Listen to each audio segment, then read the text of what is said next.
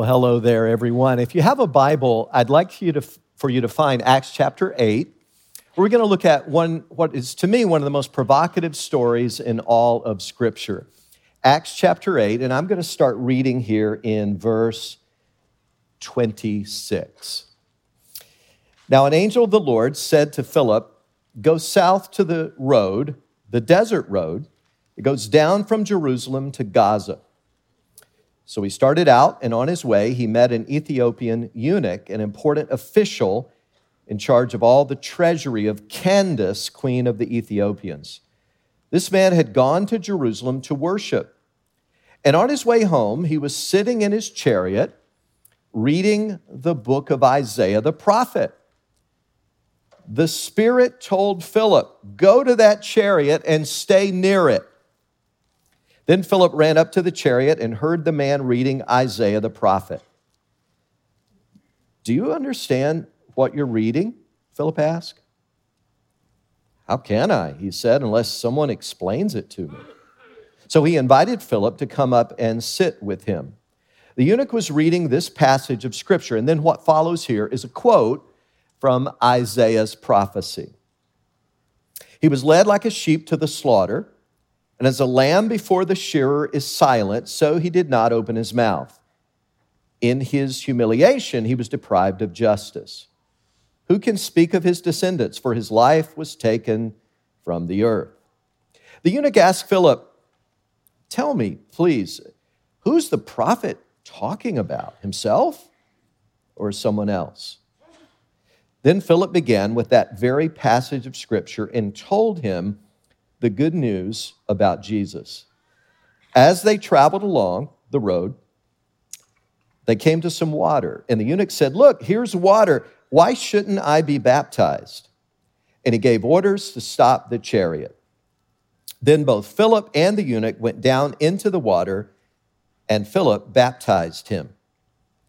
When they came up out of the water, the Spirit of the Lord suddenly took Philip away, and the eunuch did not see him again, but went on his way rejoicing. How do you share your faith in Christ without turning people off? I mean, Jesus has told us that we're to let our light shine, right? He's told us that we're going to be his witnesses in Jerusalem, Judea, Samaria, and to the ends of the earth. And that certainly includes the capital district. It includes when you're on vacation, when you're at work through the week. It includes wherever we find ourselves. But how do we do that? I mean, let's face it, this whole idea of talking to people about our most cherished beliefs, it just makes most of us a bit uncomfortable. No, it's not that we're ashamed of Christ. It's just that it feels a bit awkward in a culture like this. And we don't always feel prepared to know what to say or how to say it. Well, if you've ever wanted to let your light shine, if you've ever wanted for God to use your life to make a difference so that people around you would know the hope you have in Christ, I think you're going to really get a lot from today's message, because in the story we just read, Philip is a fabulous example of how to be an effective witness. So with your Bible open to Acts chapter 8, I want us to go on a little journey now as we consider 5 qualities that Philip possessed that God honored to help make him an effective witness for Christ. So quality number 1 was this: the effective witness is open to divine appointments. Open to divine appointments. I would suggest to you that whenever someone comes to Christ, typically there are at least 3 factors at work. I want you to all note these now. The first one is there's a hungry soul. God is stirring someone, giving them a hunger for knowing God. Second, there's a Christian that is open to divine appointments. And third, there is the guidance of Almighty God. Now, we could camp out here a long time, but I quickly want to give you 3 examples of these things from Acts 8, Acts 9, and Acts 10, all right? In Acts 8, the story we're looking at today, it's the Ethiopian man who is the hungry soul. God is stirring something up in his life and drawing this man to Christ for salvation. Philip is the Christian in Acts 8 who's open to a divine appointment. Of course, God is guiding through the whole thing. But then if you went to Acts chapter 9, you see yet another example of these 3 things at work. In Acts 9, the hungry soul is Saul of Tarsus. Later, we know him as the Apostle Paul. But at this point, he's not a Christian at all. In fact, he hates Christians. He has devoted his life to stamp out this movement called the Way, which is what Christianity was first called among some people. And so he's on his way to Damascus to persecute and imprison Christians, but God strikes him blind on the road to Damascus. And then later, here's where this comes in, the Christian who's open to a divine appointment is a man known as Ananias. And he says, Ananias, I want you to go over to the street that's called Straight Street. Most of the streets in that day were winding and curvy like this. And so they were brilliant in naming this street. They called it Straight Street because it was straight. Oh, you're so good. Yes, you're sharp as a tack. It was a straight street, kind of unusual for that day. There's a man there, and I want you to go talk to him. And Ananias did. And Saul was converted to Christ, and he received the Holy Spirit. That's Acts chapter 9. But then quickly, in Acts chapter 10, the hungry soul is a Roman centurion named Cornelius, okay? And he was a righteous man in some ways, even though he wasn't a believer yet. He was morally good. He gave to the poor. In fact, he had provided a synagogue for the Jewish people. And his good works were pleasing to God. There's only one problem. Good works doesn't save you. Hope everybody hears that. Any altruistic, benevolent works that a woman or man does, God is pleased with that, but good works never saved anybody, never has, never will. And in spite of all of his good deeds, Cornelius was as lost as he could be. The Christian who was open to a divine appointment in Acts 10 was Simon Peter. He took a nap one afternoon, and God gave him a vision in the form of a dream. And in his dream, he was told to eat some unclean animals. And Peter said, no, Lord, I can't do that. And he woke up. And then he went to sleep again and essentially had the same vision. And it happened 3 times in a row. And finally he said, wow, God's getting my attention here. Apparently, some things that I think are unclean, God is declaring clean. And because he was open to divine appointments, God said, hey, get up, Peter, go to the house of Cornelius, where there is a hungry soul. He is a hungry man right now, spiritually speaking. And so Simon Peter obeyed, and he got there and realized, whoa, this is Gentile. At first, he was like hesitant, because at that time, they didn't believe that Gentiles could actually become followers of Jesus. But suddenly, he realized what his visions had been about, and that Gentiles can indeed come into a saving relationship with God. And Simon Peter led Cornelius to Christ. So I hope you see the pattern. 3 things coming together: a hungry soul, a Christian open to divine appointments, and the guidance of Almighty God. And anytime a Christian is open to God's moving and guidance, God will give you some appointments. The Spirit will nudge you and say, go here, do that, do such and such. But we need to be sensitive to those divine promptings. And we obediently say, yes, Lord, who do you want me to be in touch with today? What a divine appointment do you have for me? Now we read in verse 26 here, now an angel of the Lord said to Philip, go south to the road, the desert road that goes down from Jerusalem to Gaza. So he started out. That is so impressive to me because he was preaching a successful evangelistic campaign at the time in Samaria when he received that call from God through the angel. And when that call came, Philip said, I'm going to obey. I'm not sure that would have been easy for me to do. I mean, he's seeing these awesome visible results from the preaching there in Samaria. That would be hard to walk away from. You say, well, what was actually going on? Well, if you go back earlier in chapter 8, verse 6 and following describes some of what was happening.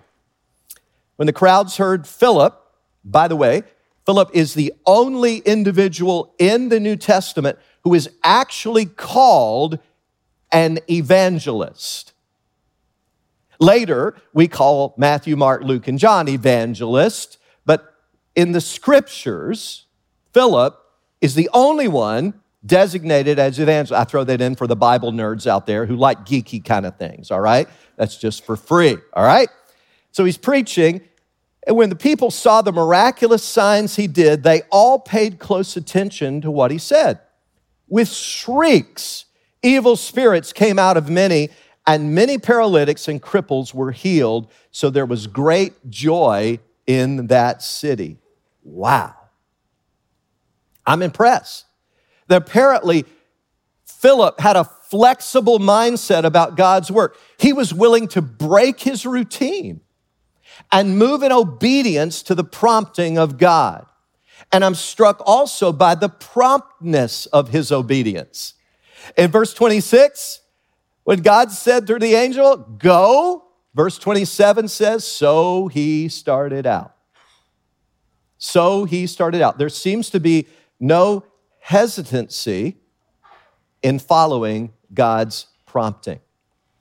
Now, brothers and sisters, I'm absolutely convinced that God has some people, some of whom you've never met, some of whom you know on some level, and God is going to give you divine appointments with them.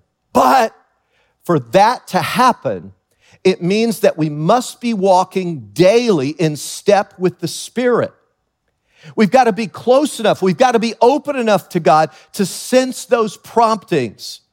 And at times, it's going to mean we need to depart from our routine. That's going to be hard for some of you. You will not want to do that. You'll say, no, I'm not comfortable departing from my routine. But if that encounter is going to happen, even though you don't fully understand the whys and the hows, when we obey God, some marvelous things can happen. The second quality that we see in Philip is the effective witness is persevering. Persevering. What I'm saying is this took some physical effort and hard work on his part. Look at verse 29 with me.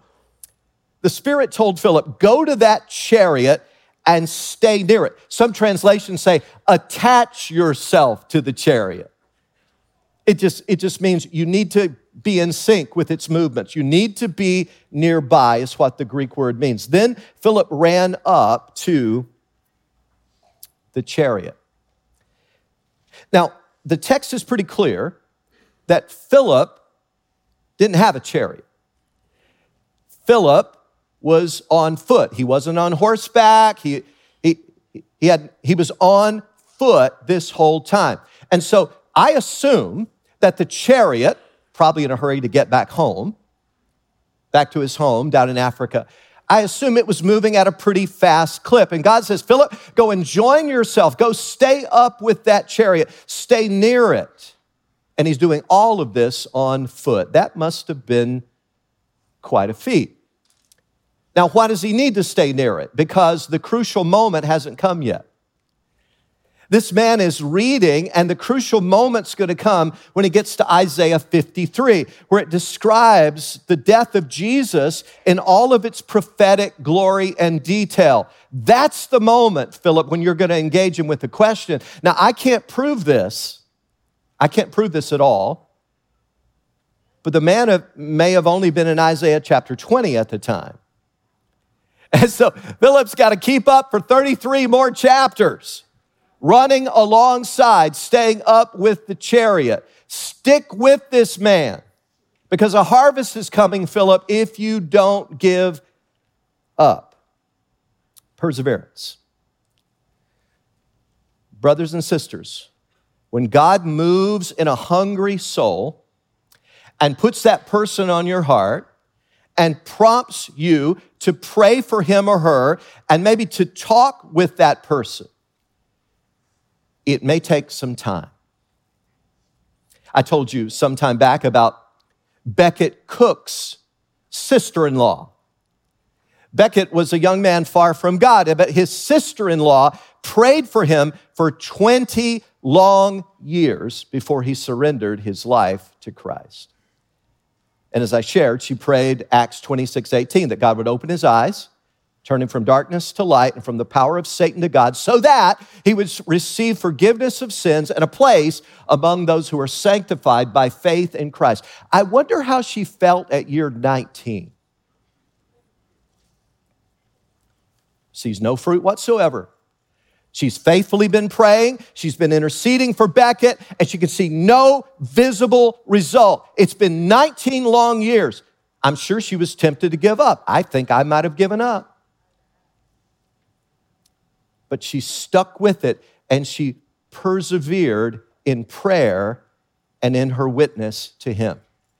And I tell you, when God lays someone on your heart, and he will, I urge you to go for it and do not give up. Philip was not only open to the divine appointment, but he also had the tenacity to persevere and see it through. Third principle I want you to consider: the effective witness takes the initiative when appropriate. Let's look again at verse 30. Then Philip ran up to the chariot and heard the man reading Isaiah the prophet. Do you understand what you're reading? Philip asked. He took initiative, but notice he took it in a non-aggressive way. He wasn't abrasive. He didn't say, hey, dude, I'm out here doing a survey on why people are going to hell. I just wonder why you're going. Because you are going to hell, you know. No, he wasn't abrasive like that. No, nor was he condescending in any way in his spirit. He'd say, hey, man, I see you're reading the book of Isaiah there. Wow, what a book that is. Amazing. Have you ever heard of the Deutero-Isaiah theory? You know, a lot of scholars believe that at least 2 authors wrote Isaiah, not just one, but I'm sure in your biblical ignorance, you don't know anything about that. No. He wasn't abrasive. He wasn't condescending. He didn't look down in any way at this man. He just asked a question. Do you ever ask people questions? One of the ways we can be effective witnesses is learn to ask good questions. Ask people about their life. Show interest in them. Ask them where they think the world is going. Ask them if there are any needs they have that maybe you could pray for. Let them know, hey, I love to pray for people. Is there anything I could pray about for you?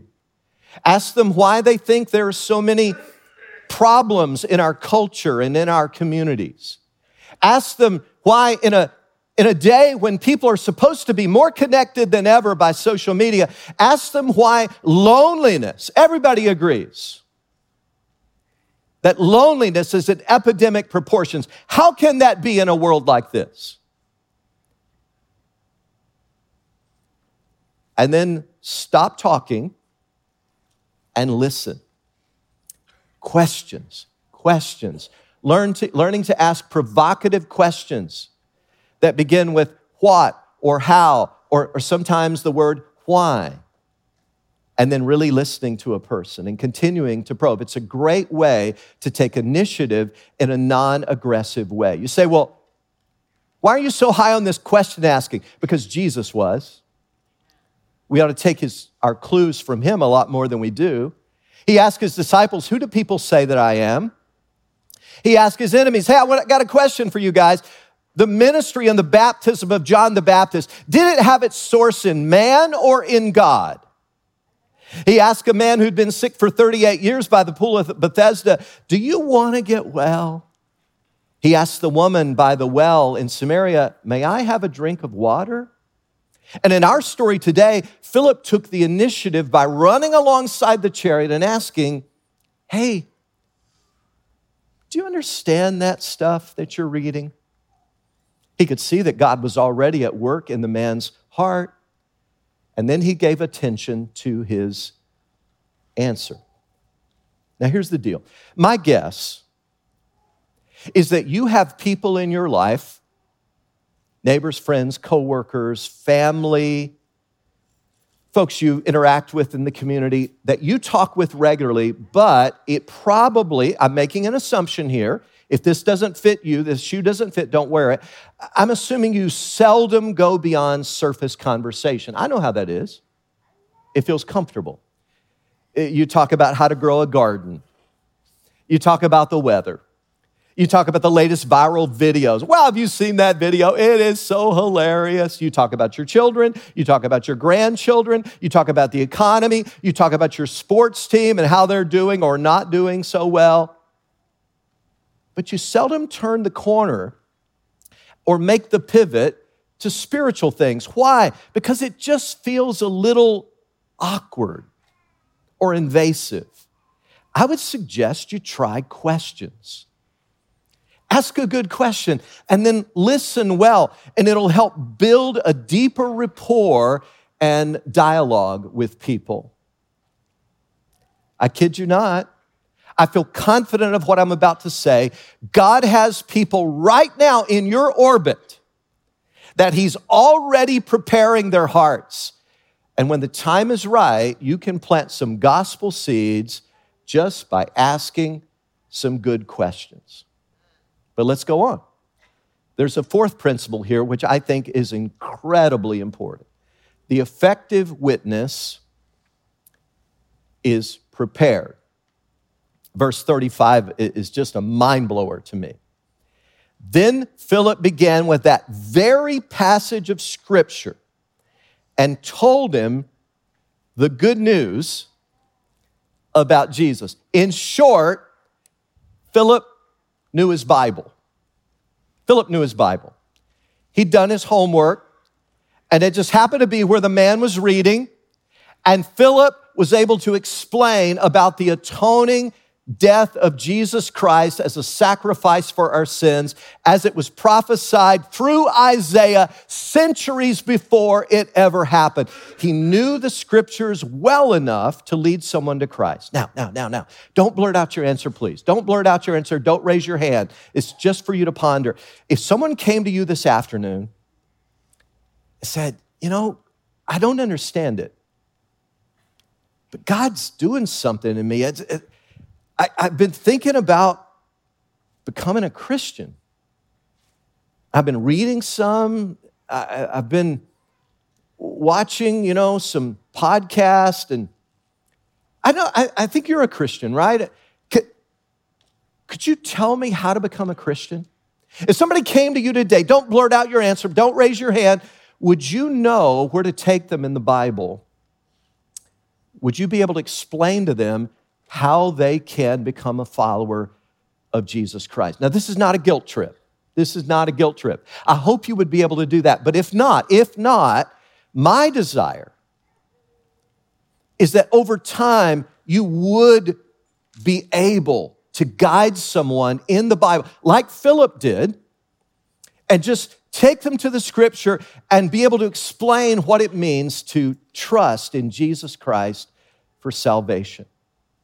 And by the way, if you're not real great at that, or even if you are, one of the ways that a lot of effective witnesses share is by keeping some gospel tracts with them. Just some really good tracts that aren't hokey and that aren't, inappropriate.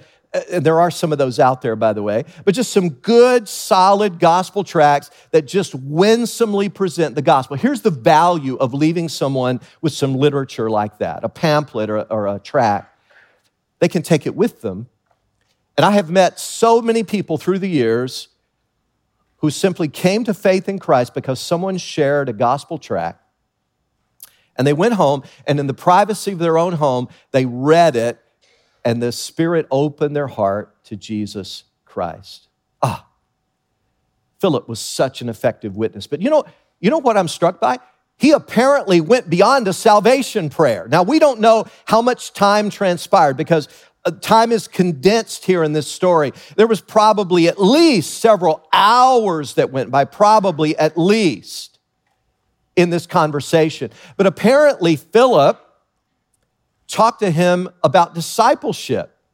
He probably said, now that you've trusted in Christ, there's some first steps of obedience that you need to take, sir. And one of them is to be baptized in water, because when they came to some water, the text says the man said, whoa, here's some water. Why shouldn't I get baptized like right now? That is so impressive. So whether you're thoroughly trained to be a witness, whether you're able to guide someone in the scriptures, whether you are or not, the one thing that we can all do is we can all invite people to church. That is a form of witnessing. One of the stories I love to tell is the story of Peggy Jones. She was a beloved Christian at Grace for many years, and she passed away some years ago. But I'll never forget, it was at our 3 Cerrone Commercial Drive building. I'll never forget the first time I met Peggy Jones. She had been invited by her sister, who just said, hey, I'm going to this church. I love it. Come check it out with me. And Peggy did. I'll never forget it. I can still see it in my mind's eye. I met Peggy after the service, and I said, hey, it's your first time here, right? How was the service for you? And she immediately said, your sermon was way too long. That's what she said. And she went on, and she began to critique the sermon like you've never heard. And she said, you lost all the people around me. They were dozing off. Their minds were wandering.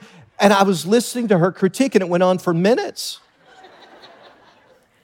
And I don't know what she expected to hear back from me, but I smiled and said, Peggy, thank you so much for that input. I am always trying to improve and learn. I want to get better in serving God. Thank you for that important input that you've shared. Peggy never missed a Sunday after that. And God began to stir her. God began to draw her to Christ for salvation. And in just a matter of a few months, she was a sold-out follower of Jesus Christ, serving him with all of her heart. All of that happened. Yeah, praise God. It's an amazing story. But all that happened because her sister said, come and check it out. Now, I'm going to ask for a show of hands right now. It's a simple question. How many of you first came to check out Grace Fellowship in some way simply because a coworker, a family member, a friend, someone in your neighborhood, just somebody in your life simply told you about it and gave you an invitation? Hey, you ought to come and check it out sometime. Can I see your hand, please? If you first encountered Grace Fellowship, whoa, that is a ton of people, all from a simple invitation. And there's so many great things we can invite people to. KidVenture, if they have children, what a wonderful ministry that is. Or GF Youth, Grace Fellowship Youth, if they have teenagers, young people in their family. You can invite them to be a part of all kinds of ministries that go on at Grace Fellowship. Invitations are powerful, but don't ever forget the power of your testimony as well. Some of you are listening to me right now and you're feeling a little bummed. You're going, well, Pastor Rex, I know you're not trying to do a guilt trip or anything, but I just feel kind of bad because I don't really know my Bible that well, and I'm not even great at conversation, so I don't even invite many people and that kind of thing. But can I say to you, ma'am, sir, do you have a testimony? I love that story in John 9, where Jesus healed a man who had been blind from birth, and the religious leaders attacked the man and said, listen, do you believe that he's a sinner or a prophet, this Jesus? And the guy's like, look, I'm not a theologian. I'll leave that to you guys. I don't know the scriptures like you do, so I'll leave to you whether he's a sinner or a prophet. I don't know, but I do know this. Once I was blind, and now I see. Listen, you can do that. If you're a follower of Jesus today, if he's forgiven you of your sins, if he's changing you from the inside out, at the very least, when the time is right, you can say to anyone joyfully, I once was blind spiritually, but Jesus has opened my eyes, and wow, everything is changing. There's one final principle I want you to consider today as we wrap up. That is the effective witness. Ooh, this is so important. Wow. Leaves the results to God. I think we turn some people off because of our aggressive nature at times, and that we want to get an immediate decision because it'll make us feel a lot better. Hey, if I walked up to you right now and said, look, I've got a 2020 Range Rover SUV, very expensive vehicle, a 2020 model Range Rover SUV, and I'll sell it to you for $3,000. But, caveat, I need to have the check within 5 minutes or it's a no deal. I doubt if I'd get many checks. You know why? Because you're sharper than that. You go, well, does it have a motor? Or you go, well, has it been totaled? Is that what you're trying to push off on me? Is it just a picture of a Range Rover that you're trying to sell me for $3,000, or is it the real deal? What condition is it? You would want to know more. And when we come to people and go, hey, great news, Jesus will change your life forever. He'll forgive all your sins, and you go to heaven and not hell. You need to decide right now. Whoa, wait a minute. They're going to have questions. Unless God has already done a lot of work up front over a long period of time, trust me, they're not going to be ready to sign on the dotted line.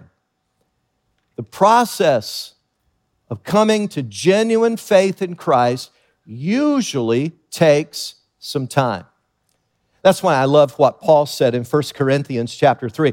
I planted the seed, these gospel seeds. Apollos watered it. He watered the seed that I'd planted, but God made it grow. And then I love the words that follow. He just kind of puts all of our work in perspective. Whatever your gifts are, whether you're a sower, a waterer, a harvester, he puts it all in perspective. So neither he who plants nor he who waters is anything. We're no big deal. You think you're listen, you're just an instrument. At best, you're like a surgical assistant. God's the surgeon. We're just surgical assistants. God says scalpel. Suction. That's all we are. That's important. But God is the one who does the spiritual surgery. But only God who makes things grow. The man who plants and the man who waters have one purpose, and each will be rewarded according to his own labor, for we are God's fellow workers. I love the way Bill Bright defined evangelism. He said it's sharing Christ in the power of the Holy Spirit and leaving the results to God. So here's my challenge as we close. This week, you're on mission. This week, you're like Philip. And whatever's going on in your life, are you willing to be open to divine appointments? For God to nudge you, even if it means getting out of your routine. Are you willing to persevere with it and stick with it, okay? Are you willing to do that? Are you willing to take the initiative when it's appropriate to do so? Maybe by asking some probing, open-ended questions and then listening well. Are you prepared as best you can be for that encounter? And are you willing to leave the results to God? Listen, if you sow, water this week, you may plant all kinds of gospel seeds. You may water seeds that somebody else has planted. I don't know what God will call you to do. But listen, it's very likely that at the end of this week, you may not have a clue what difference your effort has made. That's very likely. But one day you will. And as sure as I'm standing here, one day in heaven, people are going to walk up to you and go, you probably have no clue. You may not even remember. But do you remember I worked in that cubicle over next to you? You remember down at the company office? And we had some water cooler conversations. And you may not even remember, but you asked me some questions that I just couldn't get out of my mind. And wow, God used those in my life. And I just want to say thank you, because humanly speaking, God used you as an instrument in my life. And I'm here humanly speaking. All praise be to God. But I'm humanly speaking, I'm here today because God used you in a big way. Father, would you help us to be that kind of people? And like Philip, I ask that you would use our lives in ways that are way beyond us, because we can't convert anyone. We don't have that power. That's not our prerogative. What we can do is be open, and we can plant those seeds, and we can water. And when you give the opportunity, we can harvest. We just want to be co-workers with you. So thank you, Lord, for the privilege of all that. We don't take it for granted. And I ask that this week you would just set us in motion, and we would go where you want us to go, say what you want us to say. In Jesus' name, amen. Amen.